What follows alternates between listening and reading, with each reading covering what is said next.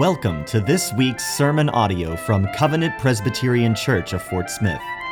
Covenant is a church devoted to theological depth, intimate relationships, joyous worship, relentless evangelism, and sacrificial service. Coming up, a sermon from our series Romans, the Gospel for Sinners. Here now is our pastor, Dr. John Clayton. Romans chapter 9, starting in verse 6. But it is not as though the word of God has failed, for not all who are descended from Israel belong to Israel, and not all are children of Abraham because they are his offspring. But through Isaac shall your offspring be named.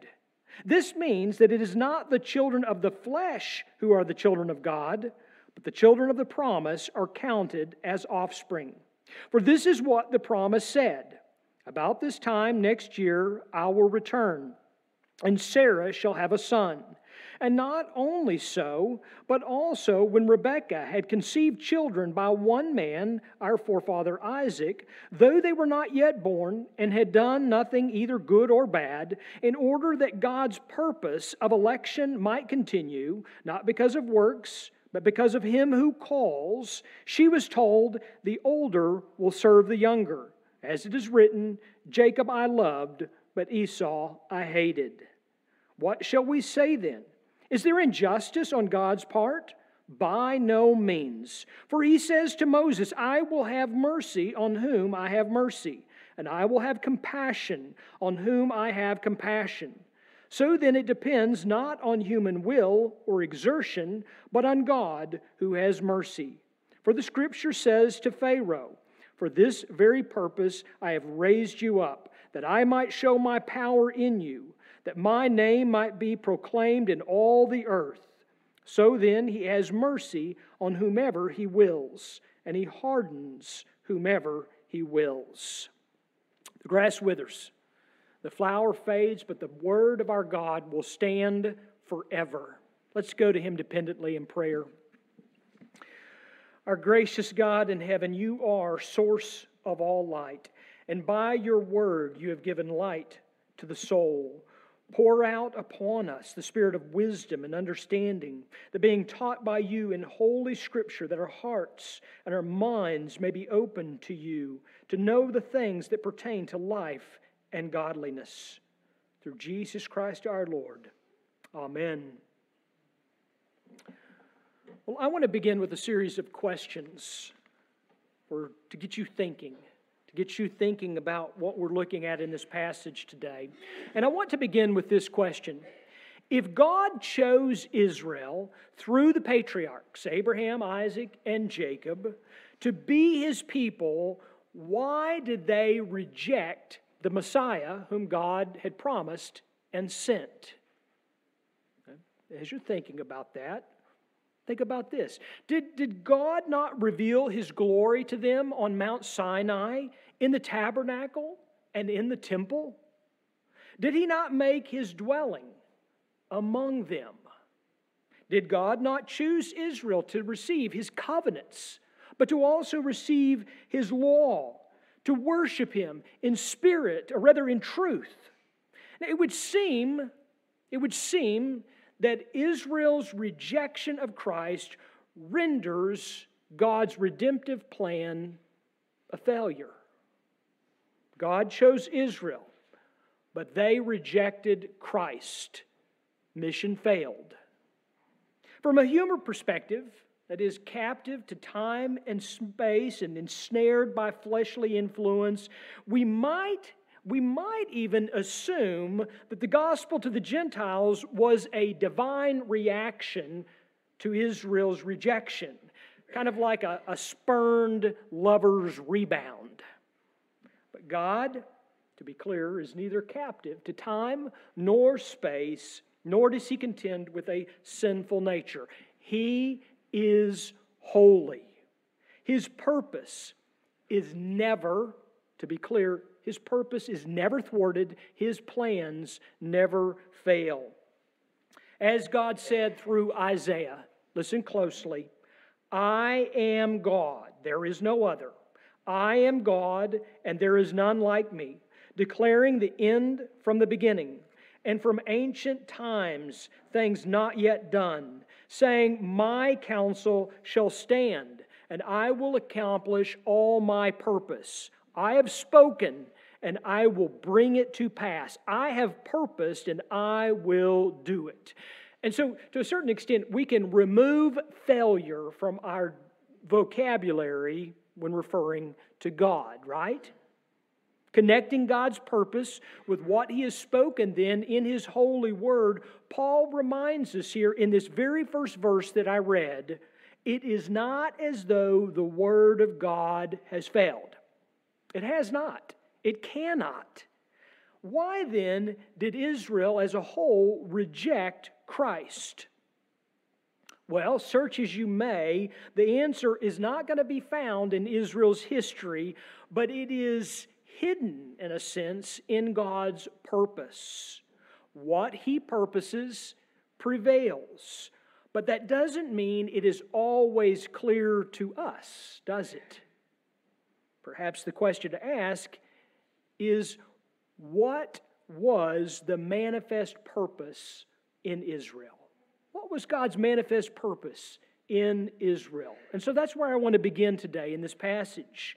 Paul makes a seemingly confusing statement, doesn't he, here in verse 6? He says, Not all who are descended from Israel belong to Israel. Say what? Look at it again. Not all who are descended from Israel belong to Israel, which should lead us to ask the question, well, then who's Israel? Are there more than one? Well, in short, Paul will explain, in a sense, yes. But you must pay careful attention to the context of this passage to understand the difference that Paul is making here.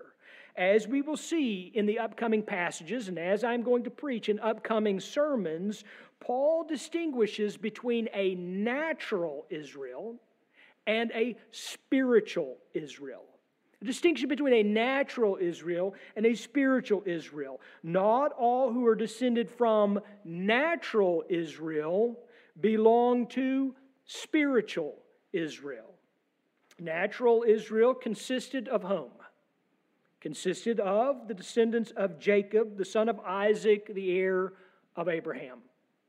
God changed Jacob's name to Israel, that's right, and one became many. Israel became a nation. They were God's chosen people through whom Christ came. The confusion arises, and thus Paul's distinction here is when the Israelites themselves presumed that salvation came by virtue of their ethnic descent. In a sense, they thought that ethnic descent was more important than devotion, that ancestral favor was more important than faith.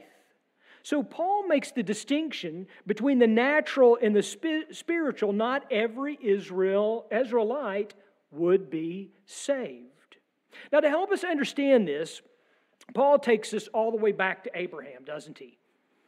Whom God chose, whom God called, whom God promised blessing upon his offspring. Or the Greek literally there means his seed. And that seed in and through Isaac, his son. God said to Abraham in Genesis chapter 17, I will establish my covenant with Isaac as an everlasting covenant for his offspring after him. And though Ishmael was the natural son of Abraham, it was through Isaac that God chose to fulfill his promise, revealing that God's purpose is not in biological descent, but in promise. The promise is the point.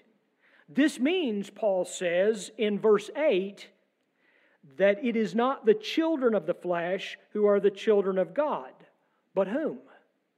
Well, Paul goes on to say, but the children of the promise are counted as offspring. In other words, just as of natural Israel is not of spiritual Israel, Not so all of Abraham's natural children are of his spiritual children. What's the point? The point is the same in these two examples. Salvation is not by natural descent. Now, if God did not save every Israelite, then what was His purpose? What was His purpose in Israel? As God promised Abraham in Genesis chapter 12, and this is important, God promised Abraham, "In you all the families of the earth shall be blessed." And so He fulfilled through Israel. For God so loved the world that He gave His only Son, that whoever believes in Him should not perish, but have eternal life. Through Isaiah, think about it this way. Through Isaiah, God told Israel, "I will make you a light for the nations, that my salvation may reach to the end of the earth." And through Israel came Jesus, the light of the world. God's manifest purpose in Israel was His promise fulfilled in Christ, to redeem spiritual Israel, Abraham's true children, from every tribe, from every tongue, and every nation. But Paul then, taking us from this example, it is as if he transitions or he ties in what he is teaching us about spiritual Israel, and then he transitions to what I'm discussing here as the mysterious purpose of election. God, according to His purpose, in choosing Abraham, not others, in choosing Isaac, not Ishmael, in choosing Jacob, not Esau, not because of works, but because of Him who calls. Such is the mystery of God's sovereign election, as we have looked at before. For those whom He foreknew, He predestined.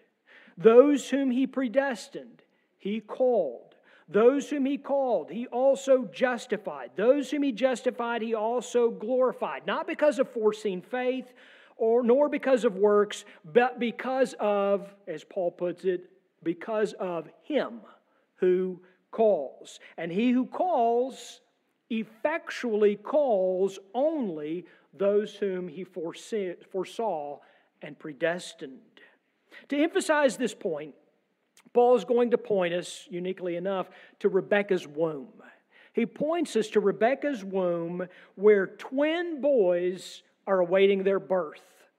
Though neither had yet the opportunity to do good or bad, God loved one, the other He hated. In His sovereign purpose, God had chosen Jacob, passing over Esau for no inherent reason other than, as Paul puts it in Ephesians, other than the praise of His glorious grace. In the mysterious purpose of election, what is quite clear is that God bestows mercy, God bestows compassion upon whom He wills. And yet, to ears that are accustomed to the contemporary version of unconditional love, Paul's quotation from Malachi, it doesn't sound like mercy at all. In fact, it sounds merciless. It leads us to ask the question, and it's a good question, did God really hate Esau? If God is love, and He is, according to 1 John chapter 4, if God is love, then doesn't He love everyone? And if He loves everyone, how could He hate unborn Esau? Or anyone else for that matter? To help us answer these questions, I want to make a distinction. And I've added this in the outline in the sermon notes in your bulletin. I want to make this distinction. I want to be very careful and very clear. I want you to hear me clearly, because if you don't, it will get very confusing. I want to make this distinction. The distinction between what I'm calling the universal love of God's common grace, the universal love of God's common grace, and the exclusive love of God's sovereign grace.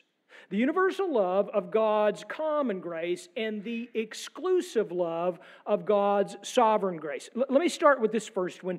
According to the universal love of God's common grace, wait for it, God loved Esau as He loves everyone whom He has created. This is the way Jesus put it. Jesus said, God makes His sun to rise on the evil and the good, and sends rain on the just and the just, or rather on the just and the unjust. Or when Paul was preaching at Lystra, he put it this way, God did good by giving you rains from heaven and fruitful seasons, satisfying your hearts with food and gladness.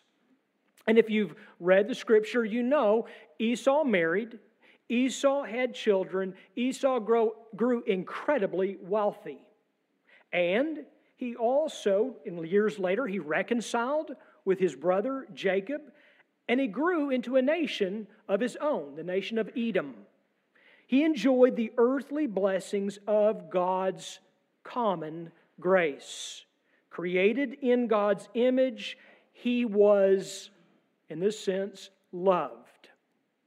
But he wasn't loved like Jacob.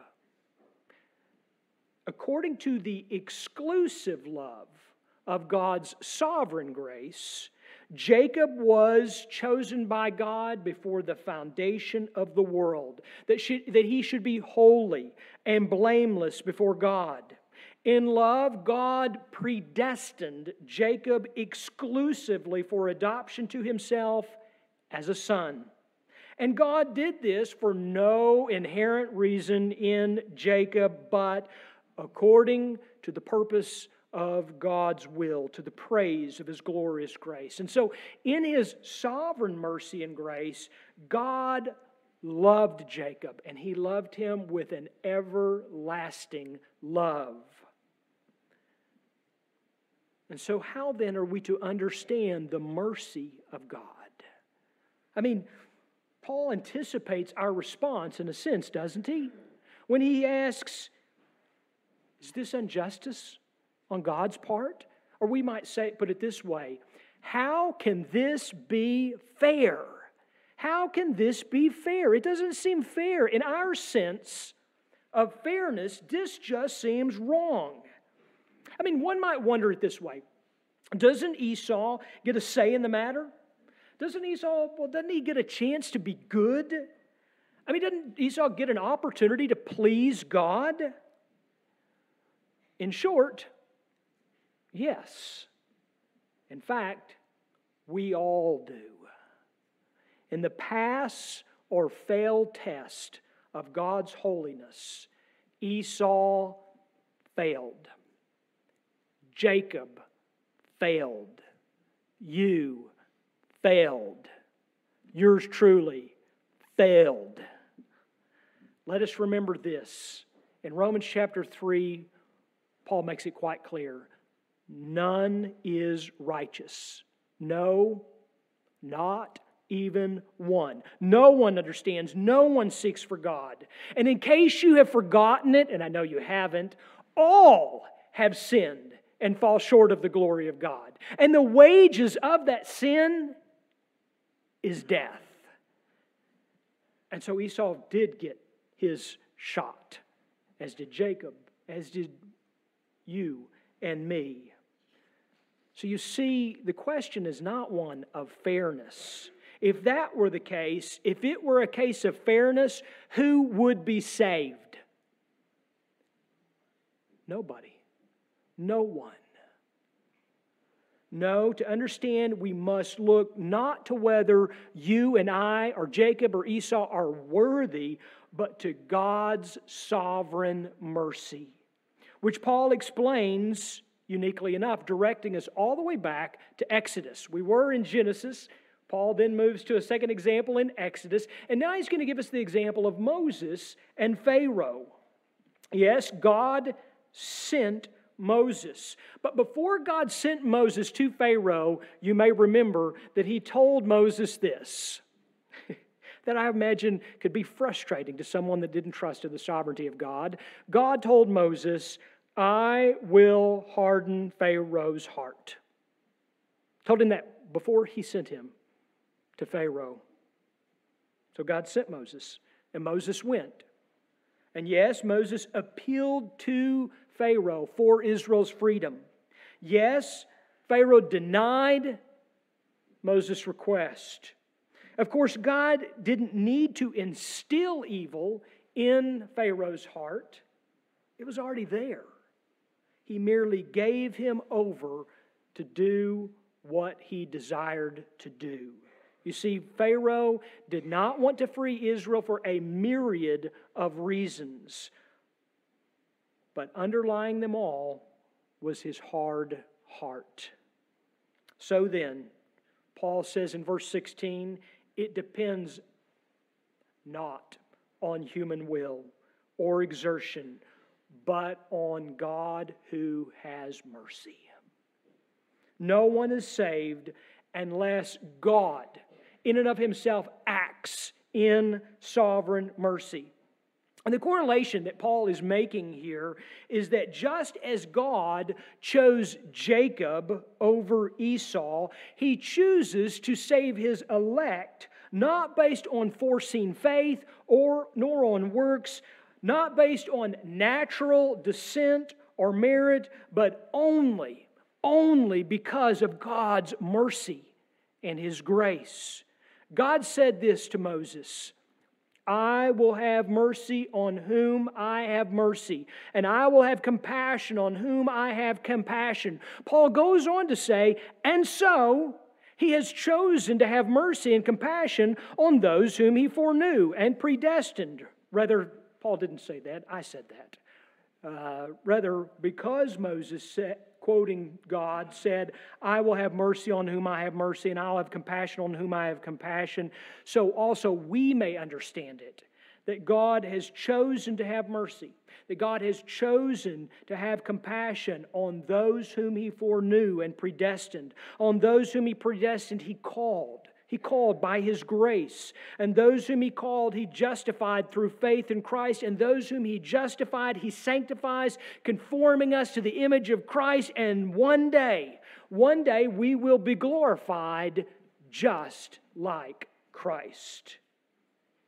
Such is included in the mysterious yet merciful purpose of God. It is indeed mysterious why God chose Jacob.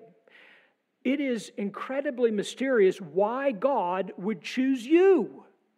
And you may be thinking the same. It is mysterious why God would choose me. I don't know. I just know I don't deserve it. Nor do you. This truth should not lead to arrogance or indifference, but to humility and assurance. Paul put it this way, writing to the church at Ephesus, but God, being rich in mercy, because of the great love with which He loved us, even when we were dead in our trespasses, made us alive together with Christ. By grace you have been saved, and raised us up with Him, and seated us with Him in the heavenly places in Christ Jesus, so that in the coming ages He might show the immeasurable riches of His grace in kindness toward us in Christ Jesus. God's mercy to us, then, is not an end in itself. There is greater purpose in God's mercy shown to us. What is this mysterious? What is this merciful purpose of God? Well, Paul gives us clues right here in this passage. Look at the text with me. Look at verse 11. This is important. Follow along with me. Look at verse 11. Paul first says that God chose Jacob, not Esau, in order that God's purpose might continue, not because of works, but because of Him who calls. In other words, God does what He purposes because He's God. But there's another place I want to draw your attention to. Now go down to verse 16. Paul says that God's mercy depends not on human will or exertion, but on God who has mercy. In other words, God shows mercy on whom He shows mercy because He's God. But there's one other place I want you to look. Look at verse 18. Paul concludes, God has mercy on whomever He wills, and He hardens whomever He wills. In other words, God has mercy and hardens as He wills because He is God. If this sounds redundant, I'm trying to make a point. What we see in these verses and throughout Scripture is that God's ultimate purpose in all that He does is His glory. Although our chief end may be to glorify God, God's chief end, so to speak, is to glorify Himself. For example, every time, and I've said this before, and people have had questions to me about the doctrine of God's sovereign grace. You can test me on this if you wish. Every single time you find God's sovereign election in Scripture, it is not given to tell us whether or not our neighbor is of the elect or not. Never. In fact, every single time that you find sovereign election in Scripture, do you know where it leads us? You do, don't you? It leads us to behold our God in awe and reverence. We read of God's sovereign election and it makes us want to fall on the ground and cry out, "Oh God, why me?" We're not told, "Jacob I have loved and Esau I have hated," for us to speculate whether our neighbor is of the elect. We are not told that God chose us in Christ before the foundation of the world, that He predestined us in adoption for us to treat the lost and the perishing with smug indifference. No, God chose us. He predestined us according to the purpose of His will, to the praise of His glorious grace. And so when we consider the manifest purpose of Israel, when we consider the mysterious purpose of election, when we consider the merciful purpose of God, what can we say?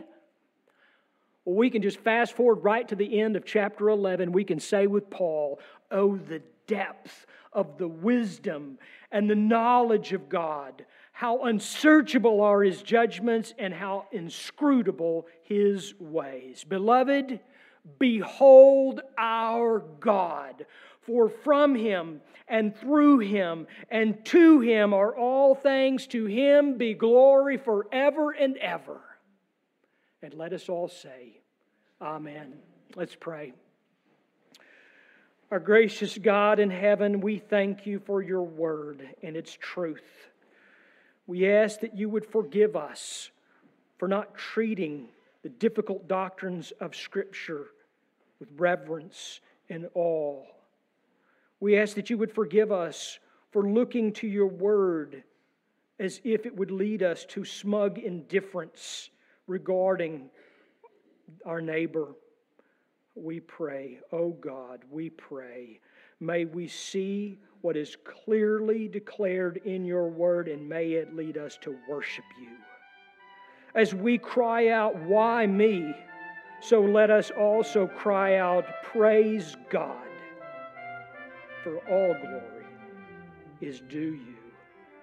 We pray this in Jesus' name. Amen. Thank you for listening to this week's sermon. We hope you have grown in your knowledge of and love for God. Covenant Presbyterian is a PCA church that meets for worship on Sunday mornings at 10:30 a.m. Our address is 120 North 9th Street in historic downtown Fort Smith, Arkansas. For more information about Covenant, Visit our website at www.cpcfs.org.